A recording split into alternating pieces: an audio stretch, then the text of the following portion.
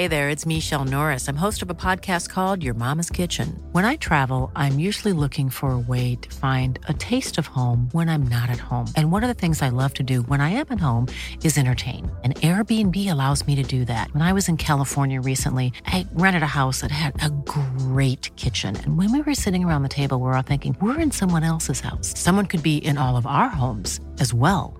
If you have a home, but you're not always at home, you have an Airbnb. Your home might be worth more than you think.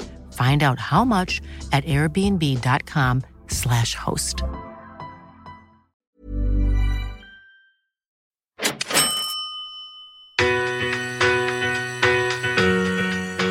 For a number of years, I heard a lot of people tell me how it was never going to go up in value, it was never going to go anywhere because of the location and where it is. And I kept that property, I think it was for close to 10 years, and it almost tripled when I sold it in that time frame. So, you know, I learned very quickly that, you know, the property goes up everywhere across a good capital city like Melbourne.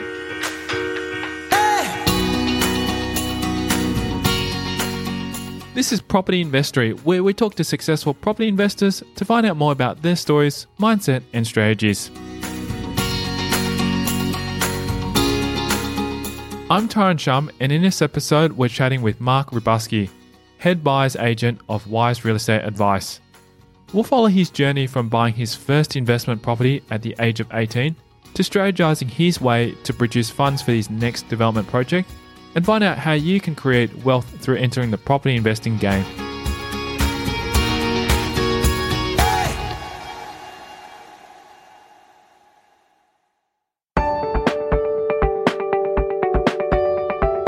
Also, before we delve into this episode, go over to propertyinvestory.com and subscribe to receive your free property investor case studies, where you'll learn how to generate passive income from your properties.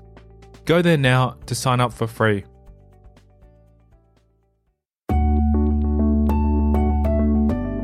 Ribarsky runs a successful buyer's agent in South Bank, Melbourne, and offers a range of options for property investors. I own a buyer's agency in South Bank, Melbourne, called Wise Real Estate Advice. And we basically offer buyer's agency services to people that are looking for buying property across Melbourne, whether it's their first home or a home to live in, investment properties, and we service a whole range of different clients. So we basically have, local people that are just wanting to get into the market. We've got interstate buyers and many international buyers as well. A few other types of services that we offer that are quite unique to our agency is basically like dual occupancy type of properties where investors can come in and try and purchase properties where, once we kind of do a little bit of magic in the sense of doing a project for someone for a dual occupancy, they can actually have a property that's positive gearing. So that's something that's quite unique to our agency. We've offered that to a number of clients where we're able to give them that service for helping them, subdivide and build. We've been operating for just over 5 years now, and we've got a number of buyers agents that work with us as well. We also have a property management team for the properties that we purchase for people. So, yeah. So firstly, what does Ribarsky do in any given day? I spend a lot of time on the phone, as you can imagine. I speak to many real estate agents every day. There's a lot of off-market work that we do, and we're constantly getting phone calls from agents from all over Melbourne, giving us plugs for or opportunities to purchase properties that are for sale but not on the marketplace. I do a lot of property inspections on these properties, and also have a handful of clients which I service from day to day, which I basically do a lot of property inspections and private negotiations. And obviously auctions and so forth as well. Being the owner of the business as well, I'm obviously running a team of people as well, and just making sure everyone's keeping busy and looking after our clients. So that's pretty much the day-to-day of what my job entails. When opportunities are presented to him for his clients, there is a wide range of properties on offer, which are then tailored to the client's needs. You probably get those. You're based in Sydney, but in Melbourne, everybody gets these annoying little pamphlets from real estate agents saying, "Look, I want to appraise your home and give you an idea of market value." You'll find that the larger agencies like your Barry Plants and your Ray Whites and your RT Edgars, they do many appraisals in all sorts of areas, and they have wonderful databases of people that are looking to sell or looking to sell in the near future. And agents are really good at keeping those databases and keeping track of when these properties come on the market. We get all sorts of different opportunities from, depending on the area. Like, for example, I did one in Coburg a few weeks ago where that was a beautiful home, a single story, about a 50-year-old renovated home, heritage listed, really great property. The agents gave me a call to say, hey, look, we've got this one that's off market. We essentially had a buy that it matched all the criteria, and we done a deal that way. We did one a few months ago in the outer west of Wyndhamvale. That's the I guess like an entry level area where we purchased an investment property for a buyer. The same kind of story. The agents called us up and said, look, we've got this one off market. We've done an appraisal. They don't want to go through the advertising and auction process. Do you have any buyers? And luckily we had a Sydney-based investor that was looking at the time in that area. And the stars just aligned and we were able to purchase the property. So it really just depends on the types of buyers that we're attracting because our site reaches across Melbourne. It really comes down to what our customers' criteria is, and we match it up with what's in the area. Quite frequently, I would actually drop a few emails to a couple of agents and just say, hey, look, this is the buyer that I have at the moment, their budget and what they're looking for. Please give me a call if you have anything that matches up as well. And that's something that we also do as well, just to kind of give our clients that extra value. So. Growing up in the eastern suburbs of Victoria and completing his education there, Ribarsky became familiar with the state where he would eventually create his buyer's agency business. Yeah, I grew up in the east side of Melbourne, and if you've ever heard of Endeavour Hills, we basically lived out that way, and I went to school in Hallam. I did my VCE, and then I moved into a Bachelor of Business. So I did that at Victoria University in Melbourne. The influence to get into real estate stemmed from his father, who was involved in property investing in the earlier years. My background in real estate really came from my father. He was a little bit of a real estate developer, so he was never afraid to knock down a house and build some a unit. And I'd watch him my whole life basically have investment properties and manage tenants and so forth. And he'd done quite well over the years. And in my I guess my younger teen years, he was buying and selling and flipping properties quite aggressively.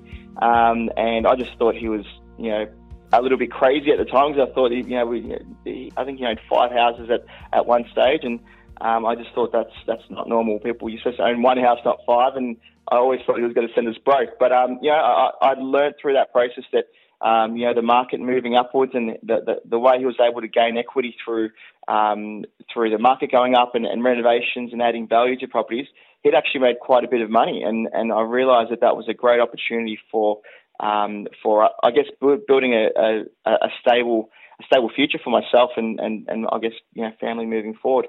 And from there, I actually moved into corporate banking. I worked for American Express after I finished university, and I serviced large clients where I sold them credit cards, and they would pay huge Telstra bills and so forth on these cards. And I just kind of realised that through watching my dad, I actually had a real big passion for property.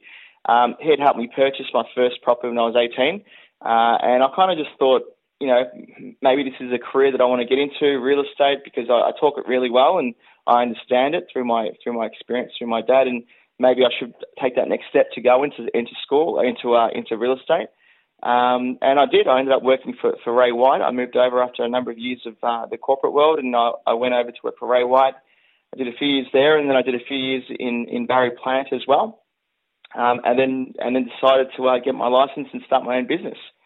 In the meantime, through that whole process, once I got into real estate in my mid-20s, I had purchased a number of investment properties since, because they were a lot cheaper back then than they are now. I'd purchased, I started doing developments. So, over the last 10 years, I've done 4 different developments for myself. Ranging from single unit sites to 3 unit sites where we've knocked down a house and we build 3 double-story townhouses, and that's really been my business. That's been my part-time business on top of owning a buyer's agency. I've just been developing properties for myself and for customers, and obviously running a business as well. And that's where I'm at right now. I've had the business for a number of years, and serviced many clients and built a great network of contacts and people that I do business with on a regular basis. The choice to pursue a career as a buyer's agent as opposed to a developer was influenced by the availability of funds and time. With regards to full-time development, it's a pretty slow process and your funds are locked up for quite a long time. I think you need quite a bit more money and be running multiple projects at any one time to be able to do it full-time.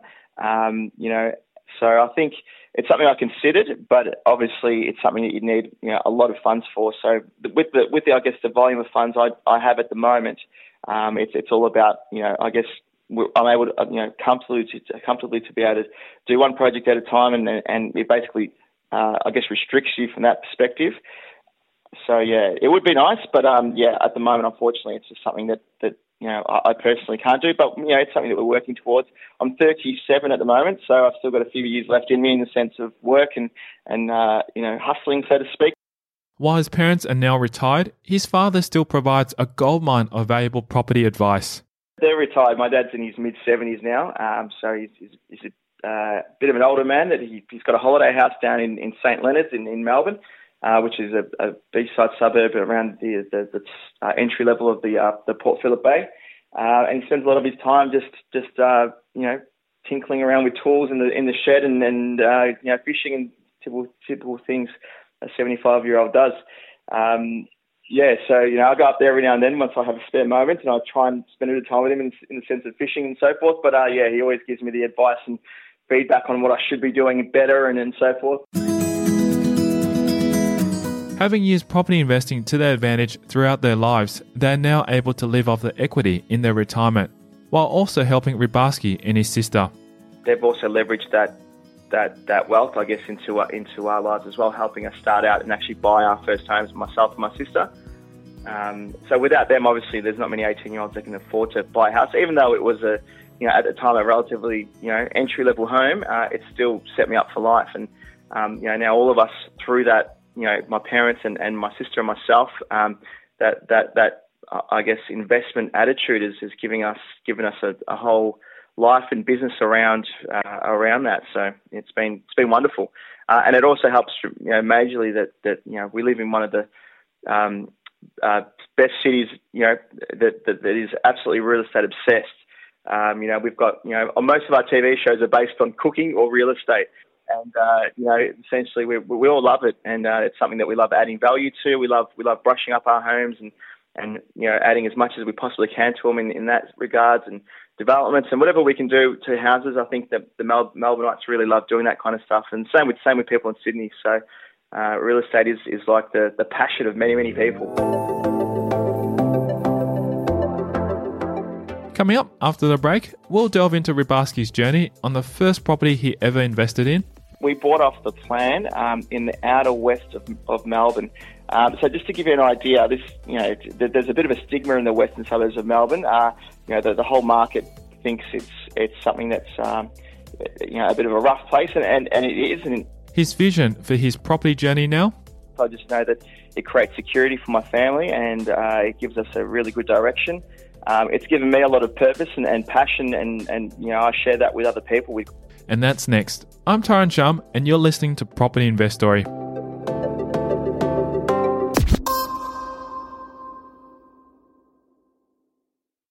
Hey podcast listeners, are you enjoying listening to these stories and want more?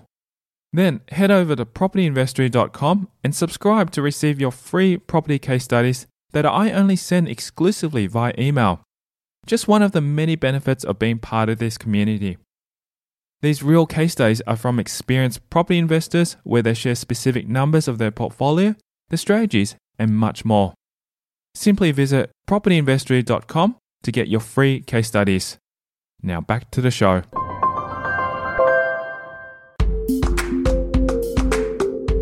Ribarsky invested in his first property at the age of 18, in what he considers to be a rough area. However, he didn't let that discourage him. We bought off the plan in the outer west of Melbourne.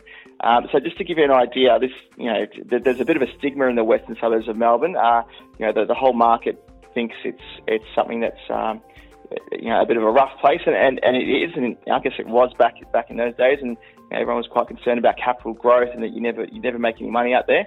But I purchased, not knowing anything about real estate back then. My dad helped me buy a double-storey house for $187,000. It was a house and land package, and they'd actually built the house. It's Henley Homes, I think. So they'd built the house, and as soon as it was finished, we put tenants in there.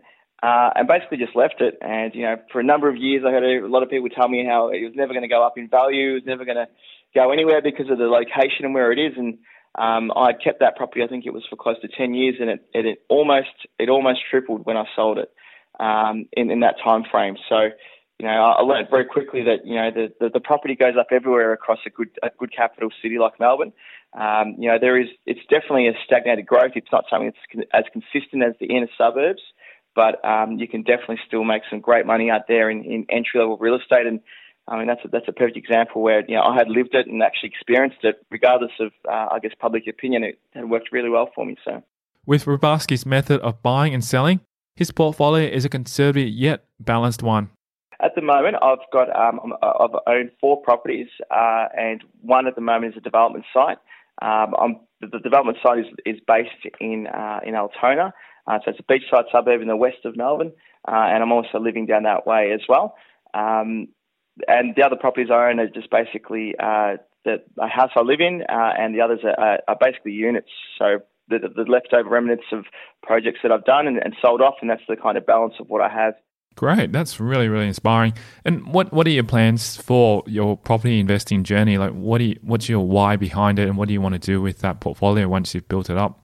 Look, I mean, at the end of the day, I feel as though I've done everything I want to do, and I've picked up on a really good model that works, and I'm just running with it. I mean, where it's going to take me, I don't know. I actually don't have an end path. I just know that it creates security for my family, and it gives us a really good direction.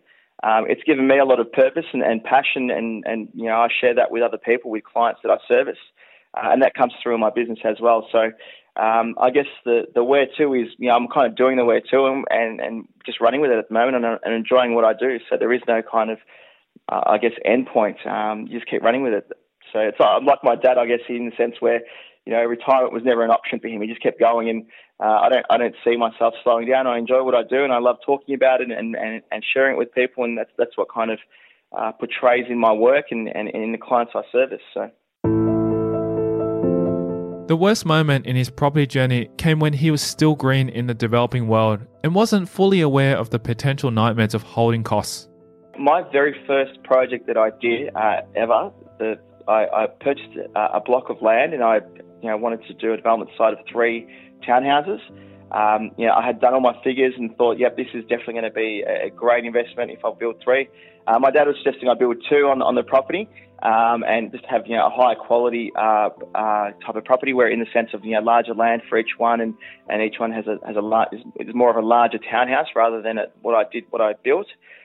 What I built was 3 double-storey townhouses with like a 3-bedroom, 1 bathroom, 1 car garage. But the whole process was a small nightmare in the sense of holding costs. I'd purchased the property, and the council. Really took their time in getting the approval done.